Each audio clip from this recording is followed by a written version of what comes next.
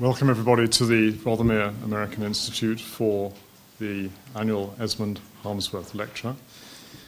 You're very warmly welcome, and to those of you for whom this is the first visit to the RAI, an especially warm welcome. This lecture exists because of the generosity of Esmond Harmsworth, to whom we're immensely grateful for making it possible. And it's a huge pleasure to talk to us this afternoon a most distinguished colleague from the University of East Anglia, Christopher Bigsby, who is going to talk upon the subject on which he is so deeply expert and has recently written. Arthur Miller. You're very welcome. Thank you very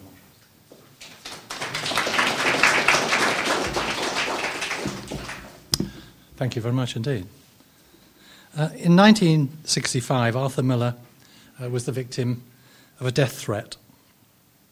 The letter insisted that Jose Quintero, who directed Eugene O'Neill's Marco Millions at Lincoln Center, should be fired. If he wasn't, then Harold Clurman, Miller's producer on All My Sons, would have 10 days to get his affairs in order before committing suicide. If he failed to do that, the letter said, I hereby swear on the graves of my mother and father that I will murder Arthur Miller. It was signed Alter Ego, or The Establishment, and was written in the regulation Psychopath Green Ink. And it's tempting to feel that Alter Ego was an American theatre reviewer, certainly as judged by the response of such reviewers to Arthur Miller's work in America for the next several decades. For a curious fact was that if one madman wanted him dead, there were those in America who thought that he already was dead.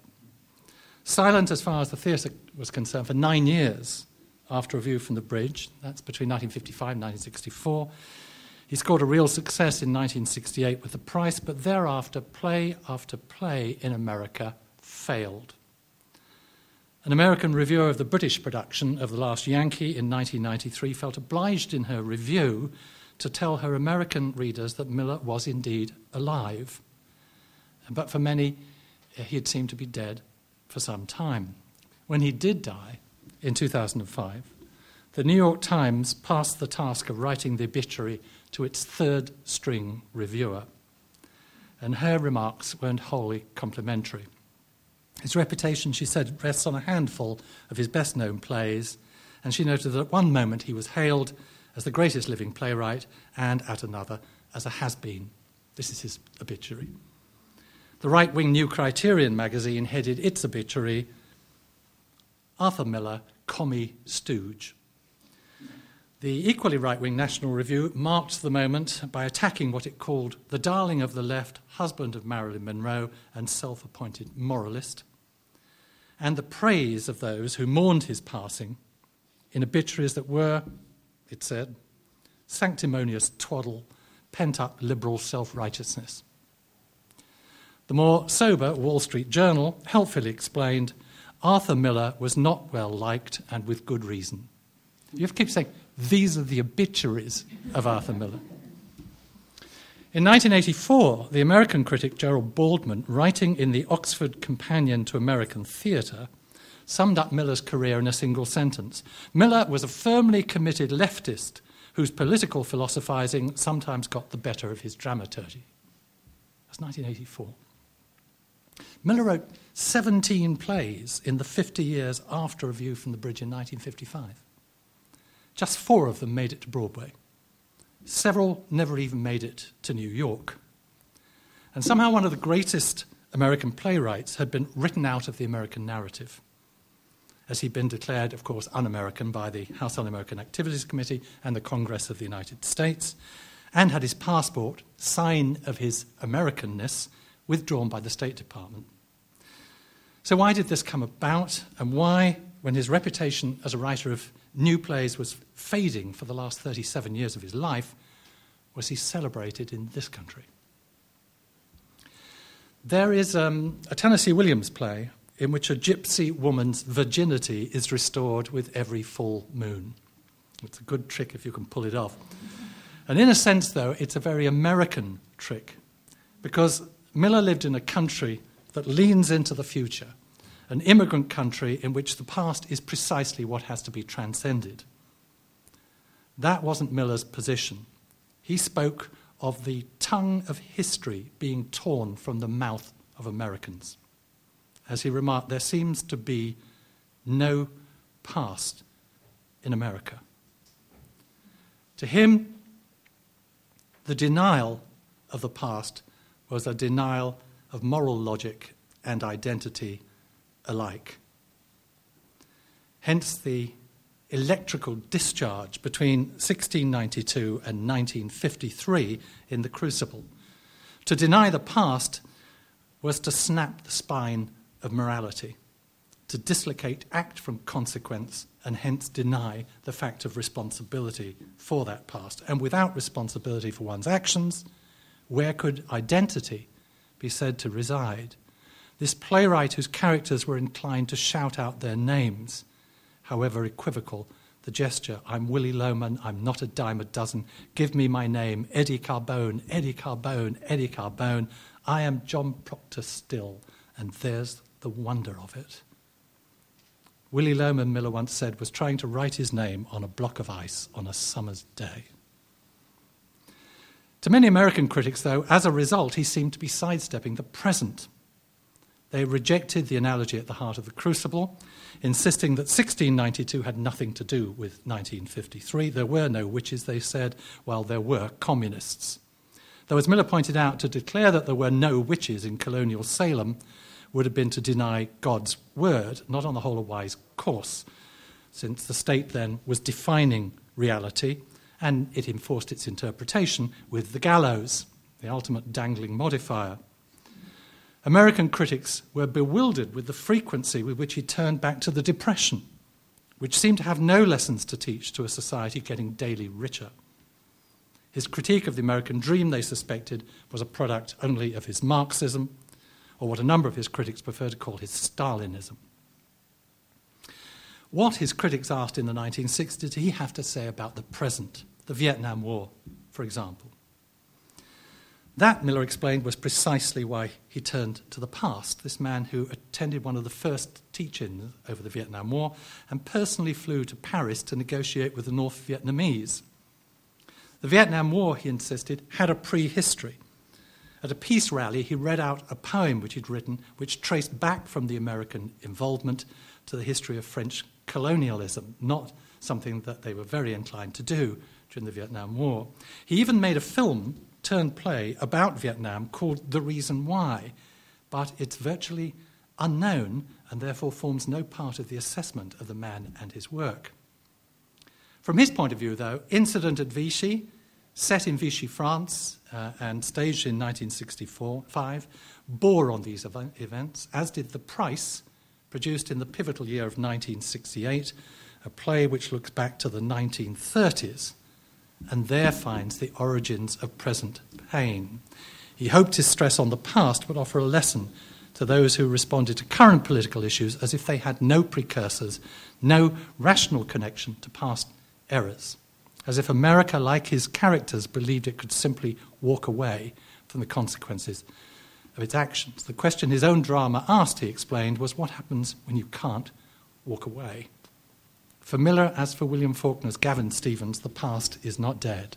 It's not even the past.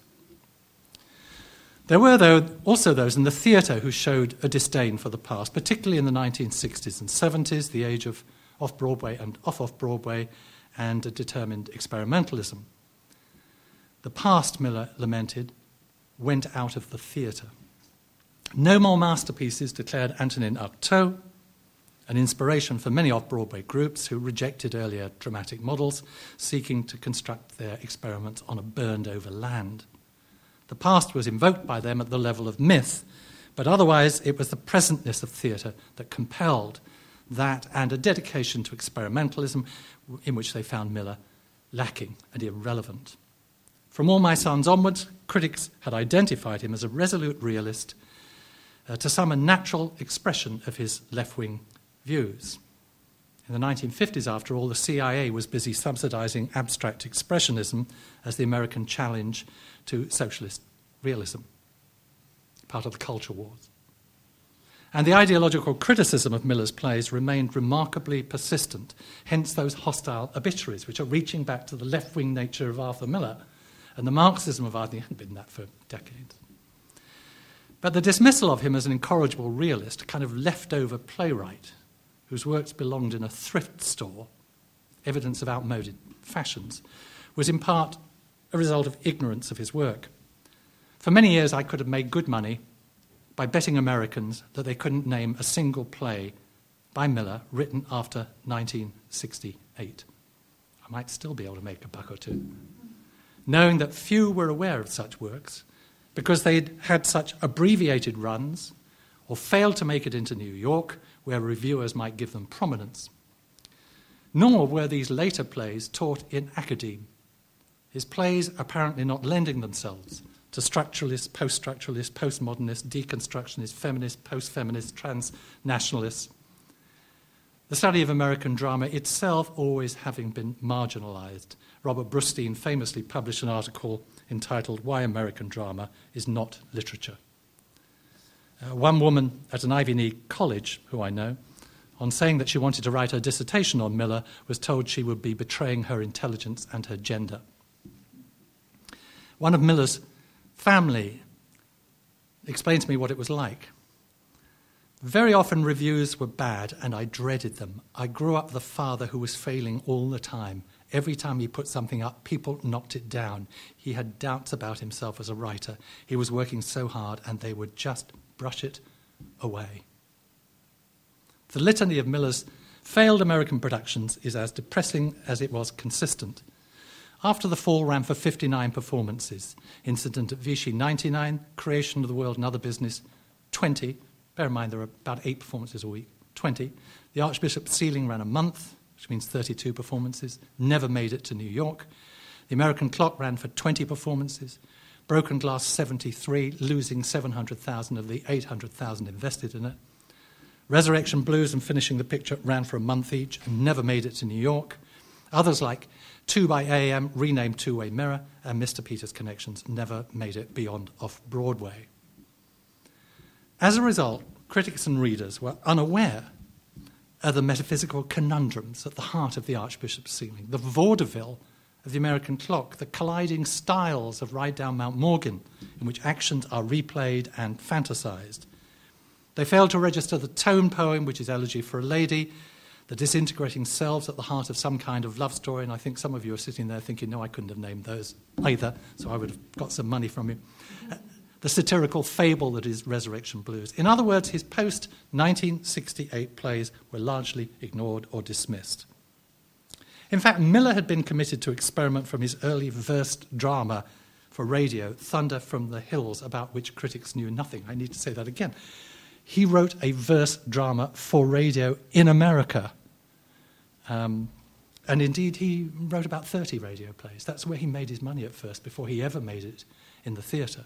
And although he despised quite a lot of those plays, there were 1 or 2 of them that were really good, including this one, which starred Orson Welles. The fable that was The Man Who Had All the Luck, his first mainstream play, closed after 4 performances, and wasn't seen again by Americans until it was published by an English publisher and revived in England by the Bristol Old Vic, a production which transferred to London. In other words, Arthur Miller has been thoroughly misread. The British playwright Peter Nichols once remarked of Broadway audiences that they were severely under-rehearsed. That is, they got no point of reference, having never seen Chekhov or Ibsen or Strindberg. Much the same could be said of Miller's works. Those who pigeonholed him as a realist did so because they had seen none of the plays which failed to conform to that description. Miller was also, of course, frequently out of tune in the grand symphony of America. He often wrote against the American grain, although you could argue that is the American grain. Though his script for a film supposedly designed to celebrate the American soldier in the Second World War was never used, his account of researching it, published under the title Situation Normal in 1944, turned out to be not a celebration but an attack on American values in the middle of the war. The normal situation in America's cities, he said in this book that was supposed to celebrate the fighting man and American democracy, was that people were divided along lines of class and religion, with rich and poor, white and black, Jew and Gentile. The individual, he said, was engaged in what he called the stale, deadly competition with his fellow man for rewards unconnected to his human needs. And this was Miller, the Marxist, because, of course, there was nothing the American fighting man wanted more than to go back to the world that he was describing there. Fighting man longed for the capitalist way that Miller seemed to abhor. At the same time, and again with America at war, he wrote a novel, never published, that was as direct an attack on American racism as you will have read, outside of Richard Wright's Native Son, a book which he deeply admired, incidentally. In 1945, he published a novel about anti-Semitism, written during the war. But that anti-Semitism wasn't in Europe. It was an attack on anti-Semitism in America, and specifically in New York, where it was published. His first great play, All My Sons, again written during the war, they produced after it, was about a war profiteer. Death of a Salesman, written on the verge of the greatest boom in American history, was an attack on a version of the American dream, just when people wanted, more than anything, to reclaim the American dream as they emerged from war. In 1952, when free speech was under threat, he staged his version of Ibsen's An Enemy of the People, and did so at the behest of two actors who had just been blacklisted. And he followed it with The Crucible, which suggested that America was reverting to the days of witch hunting, and as if to prove the thesis, the actress playing Abigail was subsequently blacklisted. The play had an abbreviated run. Critics attacked him. He was, it seemed, un-American in other ways than that proposed by the House Committee on Un-American Activities. Unless you believe American attacks on him came only with The Crucible, All My Sons was banned from production on US bases in Europe as an attack on capitalism. The New York Journal-American described it as a pro-red play. New Leader magazine said that to send it abroad would be to play into the hands of America's enemies. An FBI informant got hold of the script of the film and sent a report to J. Edgar Hoover labelling it anti-family and anti-capitalist. The road version of Death of a Salesman was picketed by the American Legion. Doesn't take much to get them to picket anything, but the studio which made the film famously also made a 20-minute film to be distributed with it, saying how wonderful the life of a salesman was. Nor did attacks only come from the right. There were those on the left who became Trotskyites and who saw Miller as a Stalinist, and their reviews reflected this. Eleanor Clark, who was actually married to one of Trotsky's secretaries, dismissed Death of a Salesman as the product of a fellow traveller, a play which attacked our particular form of money economy. This is Death of a Salesman she's talking about. And when Miller made the mistake of attending a peace conference at the Waldorf Astoria in 1949, organised by what was patently a Communist Front organisation, you only needed the word peace in it to know that it was the communists who were actually organising it, he drew down the fire of what came to be called the non-communist left, his photograph duly being published by Life magazine as a subversive. The New York Journal-American claimed that those attending were traitors on the side of Soviet Russia, and since Miller was one of them, Death of a Salesman now stood, it explained, exposed as a work which strikes a shrewd blow against the values that have given our way of life its passion and validity. And I have to keep reminding you, it's talking of Death of a Salesman here. If you think that Miller commanded the respect of American intellectuals, or even drama reviewers, it's worth considering what a number of them had to say about his work. And I'm afraid I'm just going to give you a number of quotations, because even now, having written it, I'm still amazed myself. Even his breakthrough play, All My Sons, which went on to win a major prize, was rescued by a single reviewer, Brooks Atkinson. Otherwise, the New York Herald Tribune dismissed it as a dud, and the Daily News review was headed, Little Happens in Backyard Drama. Mary McCarthy, who attended the Waldorf Conference to denounce Miller and others, attacked Death of a Salesman, a work which Stanley Kaufman, writing in the New Republic, found a flabby, occasionally false work. By 1971, Kaufman was referring to Miller as all munched out, while the following year he said that going to Arthur Miller's new play is like going to the funeral of a man you wish you could have liked more. The occasion seals your opinion because there is no hope of change. There had always, he said, been two Millers, the great dramatist in general opinion and the much lesser one, quote, in the opinion of the best critics. among whom he counted himself. And he suggested, however, that his international success, which was otherwise rather baffling to him, was because he improved in translation, which left the British in a rather equivocal position. Walter Kerr referred to him as wrapping about himself the cloak of seer, prophet, founding father, and dormitory prefect. So it was difficult to know whether it was proper to applaud or to genuflect before leaving the theatre. In 1964, writing seemingly inevitably in Partisan Review, which consistently attacked him, Susan Sontag commented on the intellectual weak-mindedness of After the Fall, saying it was belaboured, trite, wretched. Speaking of the price, Martin Gottfried, who later wrote a biography of Miller, saw it as old-fashioned, carelessly written, displaying Mr. Miller as a slackening artist. It may very well be, he said, sadly, that the playwright has had his day. The play he was talking about was the third longest-running play in Arthur Miller's career, incidentally. William Dean Howells once remarked that anyone can make an enemy, the problem is to keep him. And this was a skill that Miller had evidently acquired with respect to Robert Brustein, a major drama reviewer and head first of the Yale and then the Harvard drama departments, who over several decades conducted a sustained critique amounting almost to a vendetta. He accused Miller of turgid naturalism, of focusing on psychological man instead of turning toward the void, a gesture at once potentially liberating and fearful. In other words, Miller was not Samuel Beckett.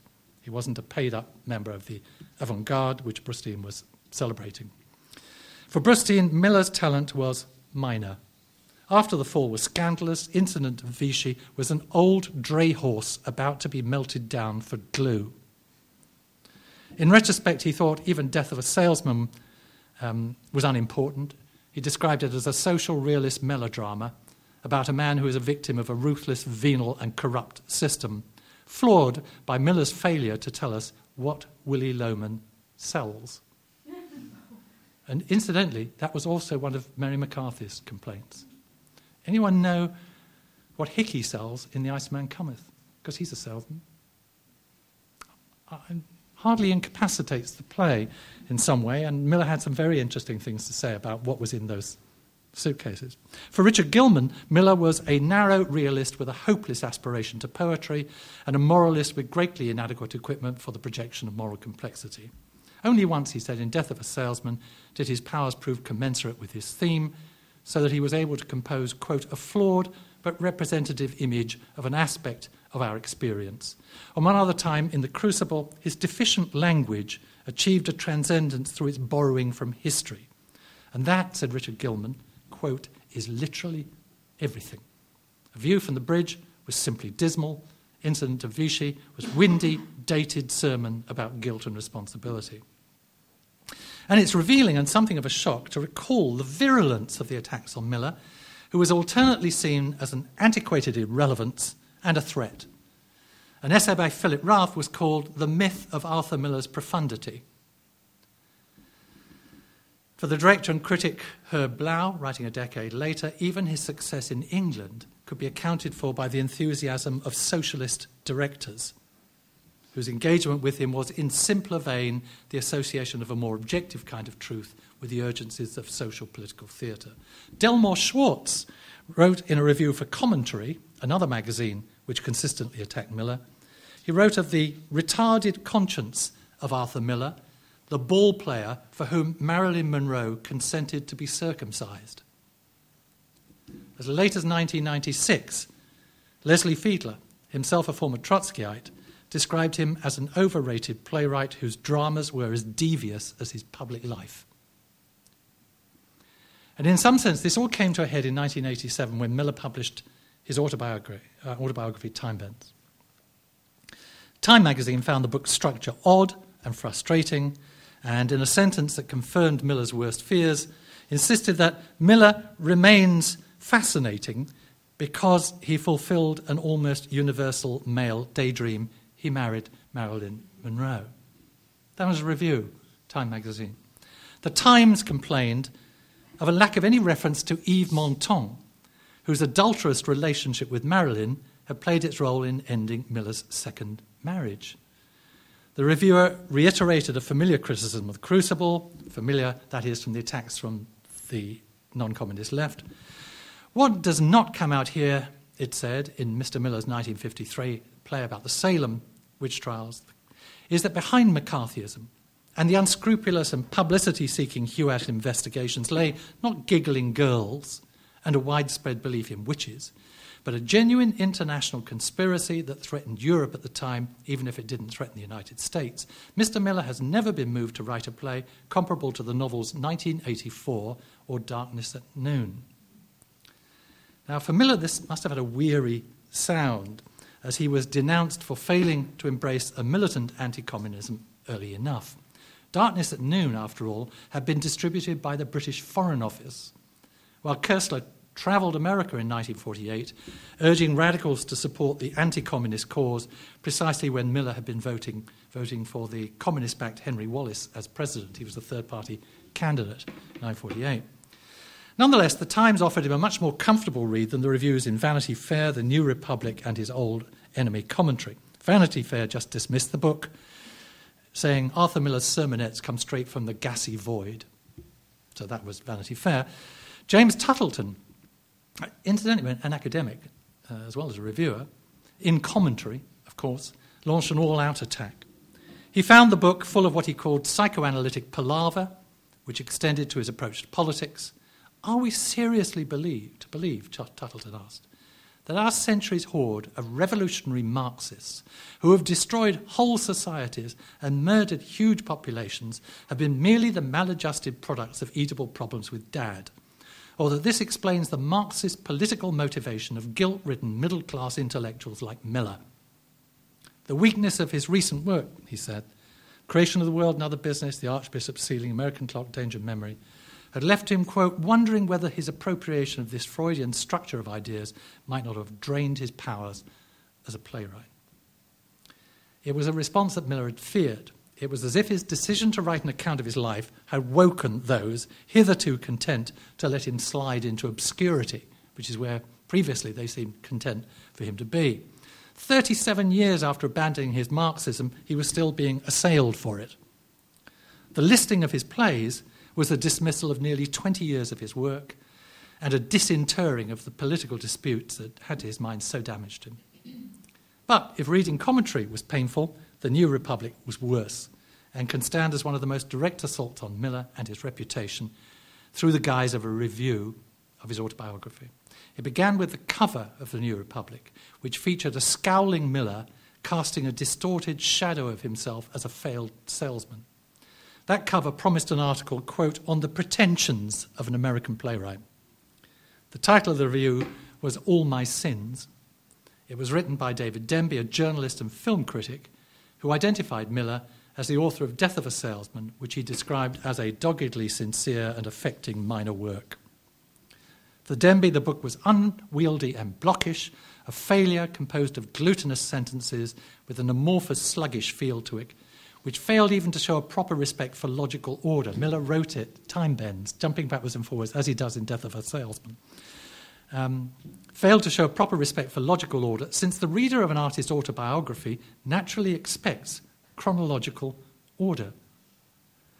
The writing, meanwhile, he said, is marred, sometimes destroyed, by outbreaks of rueful village elder sagacity and didacticism, while the book is characterised by the dry, workmanlike drone of his style. His plays, Denby asserts, were written in the now vanished Broadway genre of ethical melodrama, of which Lillian Hellman had been the other master. As to his portrait of Monroe, he had simply failed to realise the truth that, quote, she was a great tease and he something of a blockhead. Miller was mating with the golden-haired dream, quite a treat for a Jewish boy, this man who hid the obvious Jewishness of the Lomans and other characters. And that last may have been a further cause for the animus of some American critics who accused him of equivocation with respect to his Jewish identity. Mary McCarthy did again, despite the fact that Arthur Miller wrote more plays about Jewish characters than any other American playwright that I know of, and was one of the first to address the Holocaust as playwright in America.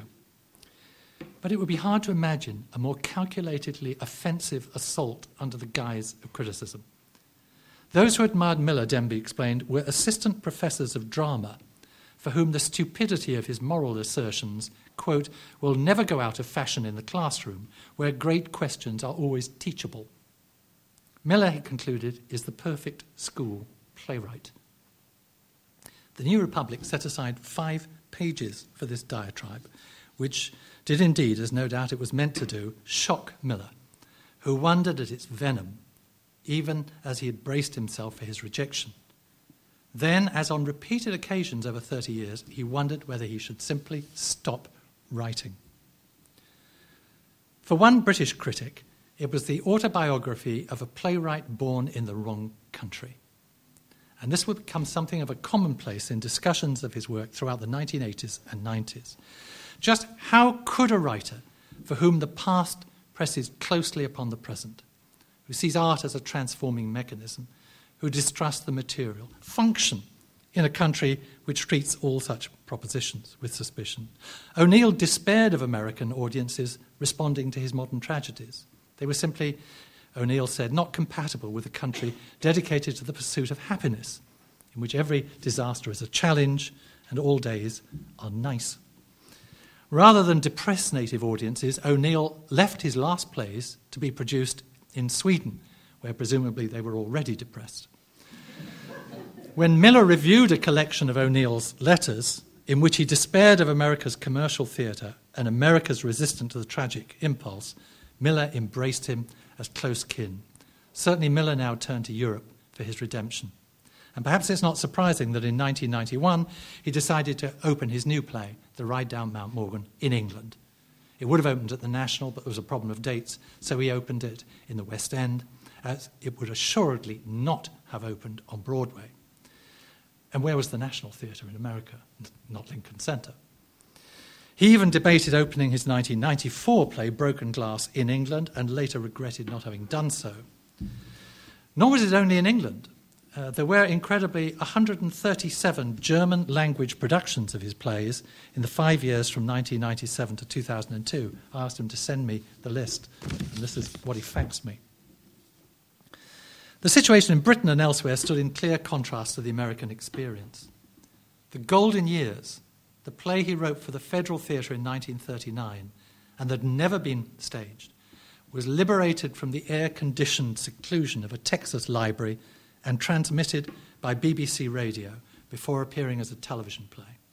His 1944 failure, The Man Who Had All the Luck, was, as I said, staged by the Bristol Old Vic 50 years later and transferred to London. It's now an acknowledged part of his canon, being regularly staged, a few months ago at the Lyceum in Edinburgh and last year in London. Virtually all of the later plays that failed in America succeeded in England. The American Clock was a triumph at the National. The Last Yankee broke box office records and ran for 8 months in the West End. And Enemy of the People likewise transferred to the West End. Broken Glass had an abbreviated run in America and prompted withering reviews. In England, it won the Olivier Award as Best Play of the Year and transferred to the West End. Speaking of the American production of Broken Glass, the critic John Simon in New York Magazine noted that Arthur Miller may be the world's most overrated playwright, but even he could not have served up the jagged shards of Broken Glass without some hidden agenda under the banal plot and shoddy dialogue. Robert Brustein, in a review headed Separated by a Common Playwright, offered it as further evidence of Miller's, quote, plodding pedestrian style. Miller, he explained, didn't open Broken Glass in London, but I bet he wishes he had, since while he may not be able to arouse much admiration for his new plays in this country, he's a living monument in England. Broken Glass, as it turned out, he rightly suggested, may very well dazzle the critics and delight the public when it eventually is produced in London. Here it seems like just another spiral in a stumbling career. In England, reviews were positive. In the Sunday Times, John Peter welcomed it as a grand, harrowing play, deeply compassionate, darkly humorous, one of the great creations of the American theatre. He thought the National Theatre, quote, ought to be proud of its great production.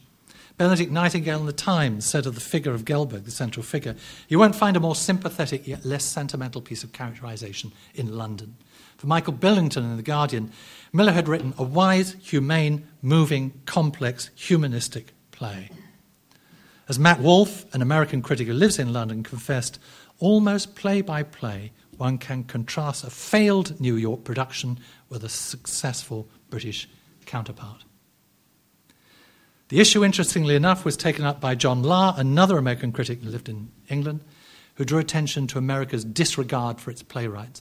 For the last 30 years, Lahr said, Miller has been generally cold-shouldered by American critics and struggled to survive in the chilly commercial market, which meant that a modest success was no success at all. He was not, though, the only American playwright for whom this was true.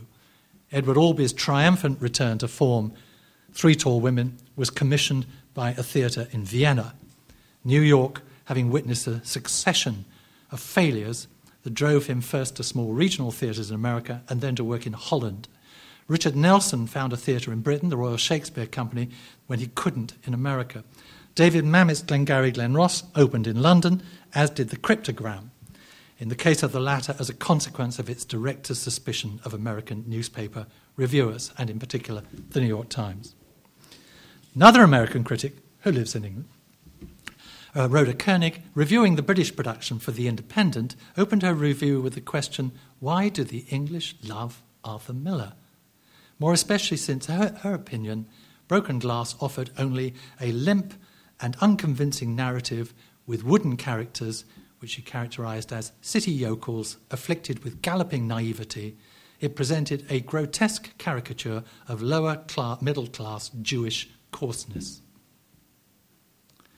The following year, when Miller and his wife returned to Britain for a major celebration of his 80th birthday, I have to say at my university, the Observer carried the heading, "The great playwright sticks in America's craw, but not ours." Harold Pinter, not uncharacteristically, suggested that the reason for his relative unpopularity in America was that there was, quote, a general tendency to regard him as severely radical. Any man who actually shows an intelligent concern for his fellows, for the society in which he lives, even in the society in which he lives, is, in America, understandably, a communist. Harold Pinter's love for America was boundless. From the late 80s and through the 90s, the young Vic in London staged 9 Miller plays. There were more productions of Miller plays at the National Theatre than by any other author, with a single exception of Shakespeare. When at the Millennium a poll was conducted by the National of British playwrights, directors, actors, critics to identify the most significant playwright of the 20th century, Miller came second to Beckett, but was the only playwright to have 2 of his plays in the top 10. Am I suggesting that the British theatre is superior, British audience is more discriminating, British critics more acute? It's true that when you've lost an empire, all you've got left is condescension, and there is perhaps a little bit of that in me. Miller thought that the answer lay in the centrality of subsidy in England, in actors who remained loyal to theatre, in the British love of language, its familiarity with plays which sought to engage the nature of society and the individual's place in it. He believed, in short, that Britain had a theatre culture. In America, actors, he said, see the theatre primarily as a springboard to television and film, making casting difficult, not least because actors have to make a choice. Theatre, at least in Miller's mind, being on the East Coast, film and television being on the West Coast.